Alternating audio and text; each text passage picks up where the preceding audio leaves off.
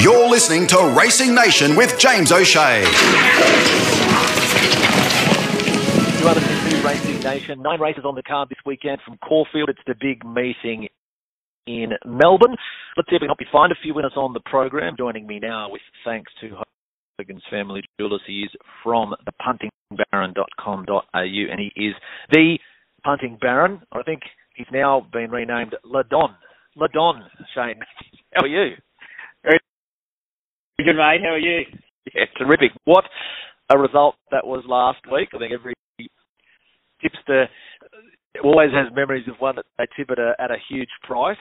And last week, those listeners that tuned into the podcast, not only the podcast, but of course also subscribers to the Punting Baron, if they took Top Toad or they waited for the drift, the massive drift, what did it get? $91, Don DeVee. Yeah, 81. I was 81, I think, was the official SP, but I think if you're shocked, you might have got some $91.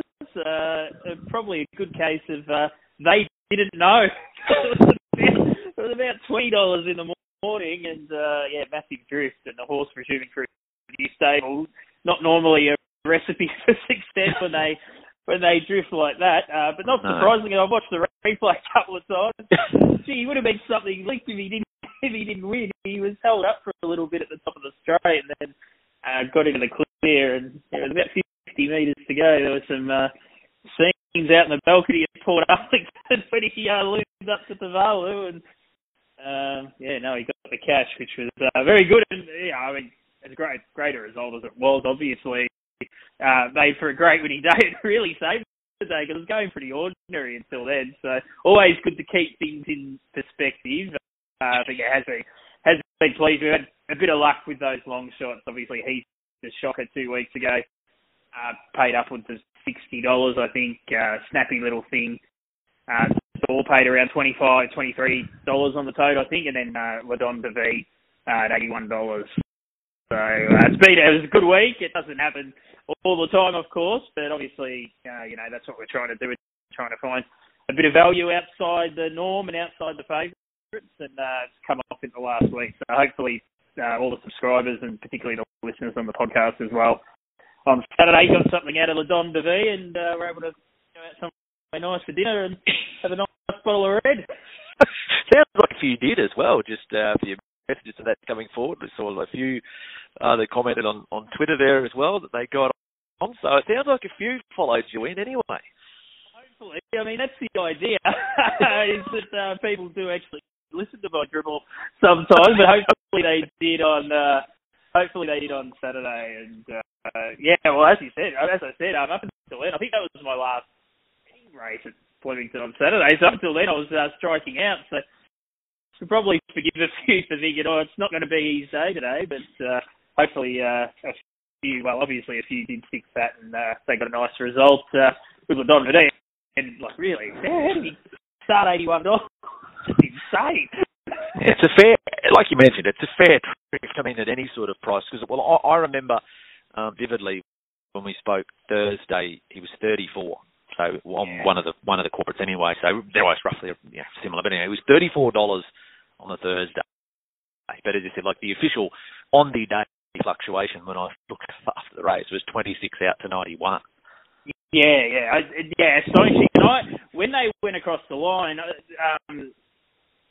we had the footy on as well. So I wasn't really, because I'd had my bets already placed in the morning, so I wasn't following it too closely. But I did see the odds flash up that it was drifting on the tote. It was out to around $40 or $50, and when they crossed the line, I knew it was big, but when they flashed up the tote, I thought, geez, that's big, and then when I checked the SP, I'm like, well, that's really big. So, I think, obviously a couple of texts from people coming through that they got $91 and whatnot, so that was quite pleasing. I think someone had acted on Bet365, and they thought they only got $34, but Bet365 have that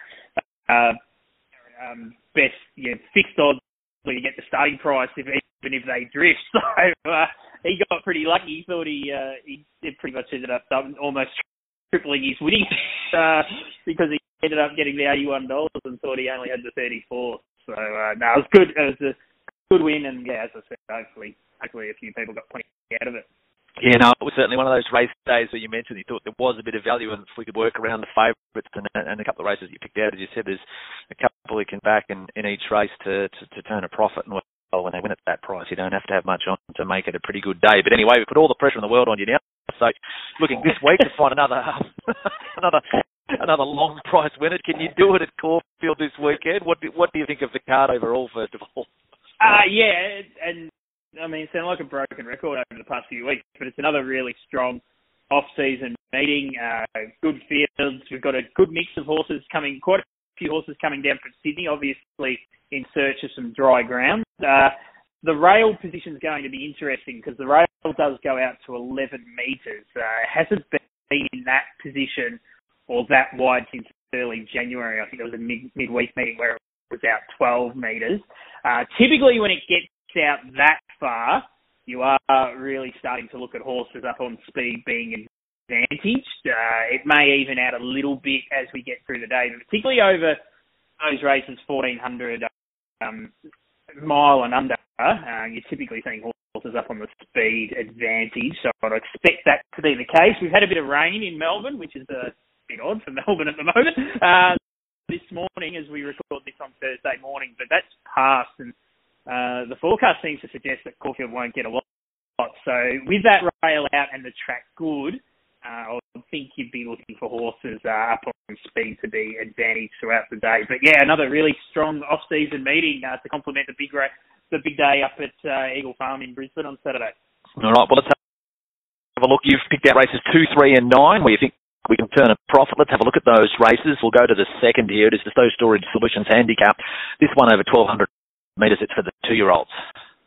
Yeah, pretty open 2-year-old race this. And initially when the markets went up, I was quite surprised at the odds that number 5 Proud Conquest went up. This horse from the Freedman Yard was very, very impressive winning at Donald on debut. You look at that and you say, oh, win at Donald, how does that translate to a race at Caulfield? But that's actually quite a rich 2-year-old race at Donald, and the Freedman camp has made a real habit of setting horses for that race over the past few years. They obviously set this horse for the win on debut. He bolted in there. The second horse has since come out and won at Ballarat last week. So the form from that point of view looks really strong. I didn't see a lot in his rivals. Shalaud comes down from Sydney. I didn't really think there was much in his form. Jamara's been up for quite a while.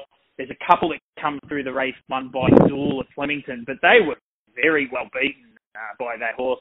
And the debutants, the jump outs have been okay, but nothing really jumped out and grabbed me there. So I actually was quite surprised that Proud Conquest didn't come up favourite. I'm not surprised that the market's been pretty strong for him since they've opened. So Metallicity's come out. It was scheduled to come down from Sydney.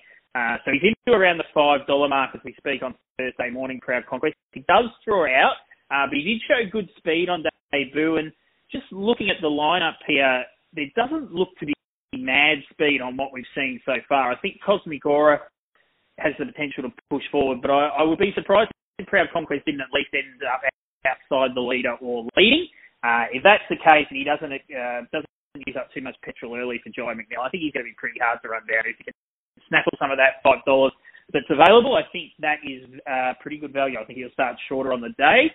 Pretty keen race to number 5, Proud Conquest. Proud Conquest to kick us off on Saturday. It is race 2, horse 5. Let's go to the third on the program here. Lamar Rose Hotel Handicap. This one is over the mile. Thoughts here in the third? Yeah, definitely not any $81 shots here. I'm pretty keen on a couple, on 2 that are well found in the market down the bottom in Naval Seal and Oceana Blue. If this race was at Flemington, Oceana Blue would just about be a moral, I reckon. Her first up run from a spell at Sandown recently behind Aravine was outstanding. She was heavily backed that day. She got a long, long way back. Gave away a big start.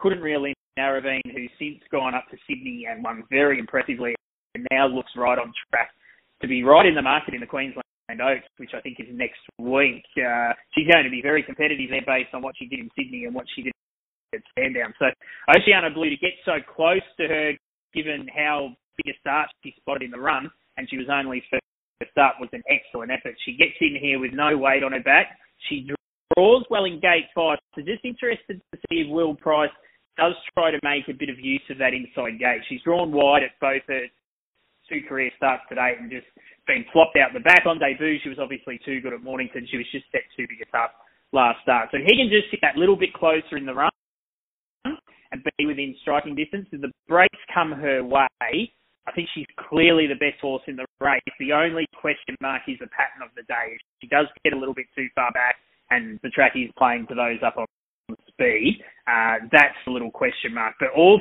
things being equal, I think she's the best horse and probably the one to beat. Naval Seal's going to land on speed. So he was dominant at first up at last up Ballarat when he come down from Sydney. He was just far too good for Craig Williams. He sat outside the leader, put them to bed at the top of the straight and won well.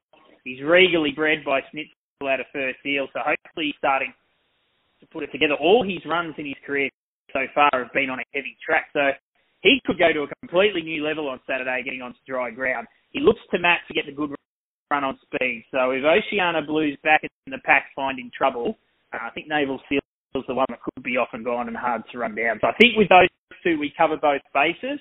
I think they're 2 horses that potentially could go on to better races. Pretty confident one of the 2 win in race 3, numbers 10 and 9, Oceana Blue and Naval Seal. Okay, so in that order, 10 and 9? Yeah, Oceana Blue I think is definitely at the moment the better horse. I just think the pattern of the day might lend itself to Naval Seal, but I think one of the 2 will be winning. Let's go to the lucky last. It is race 9 on the program, Schweppes Handicap. This one is over 1,400 metres. Big field to finish us off here. As we speak, we see 11 left-hand man and 17 Sonaree come out. We still have a couple of emergencies listed in there as well, so a big field to go around in the lucky last. Correct. And those emergencies could play a bit of a part in this race, and even the scratching of Sonaree is actually quite a key scratching, because even though it was 4th emergency, probably likely to come out anyway, he was the only speed in the race. It's quite a messy speed map, and with the horse that's come up favourite in the race is the Aguilar, who's first up from a spell. But he's very much a get-back run-on type. He's a very talented horse, but he's going to need some luck first up off a long break coming from back off the speed. Given that, thought there was a little bit of value in a couple that could get up on speed, in particular number 6, Quay Quay. Gee, he's been a costly commodity, this horse. He's always had a bit of a spruik on him as being a handy horse. He obviously took on some very good races as a 3-year-old.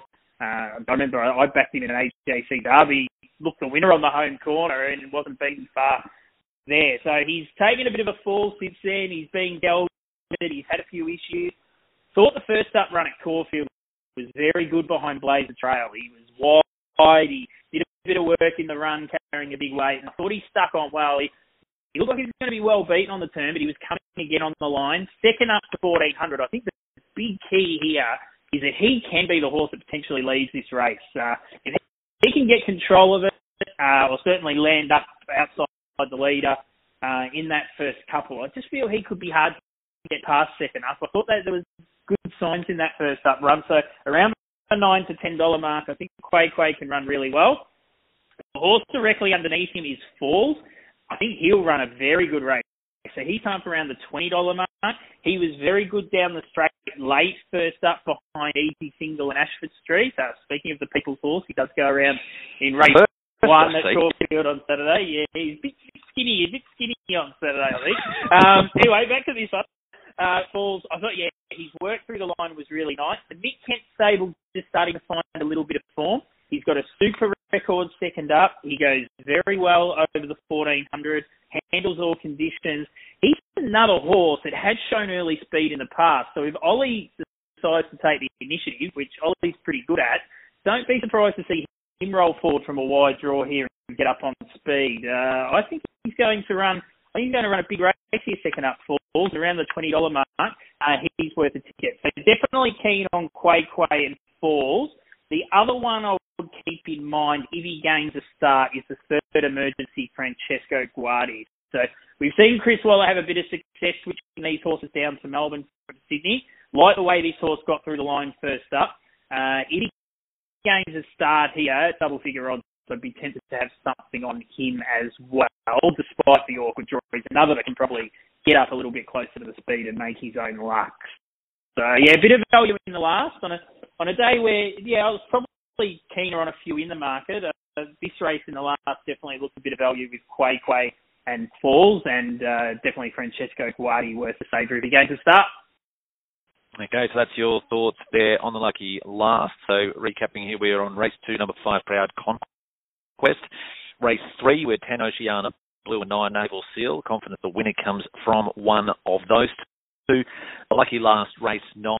So a couple to consider here. We've got Quay, which is the 6.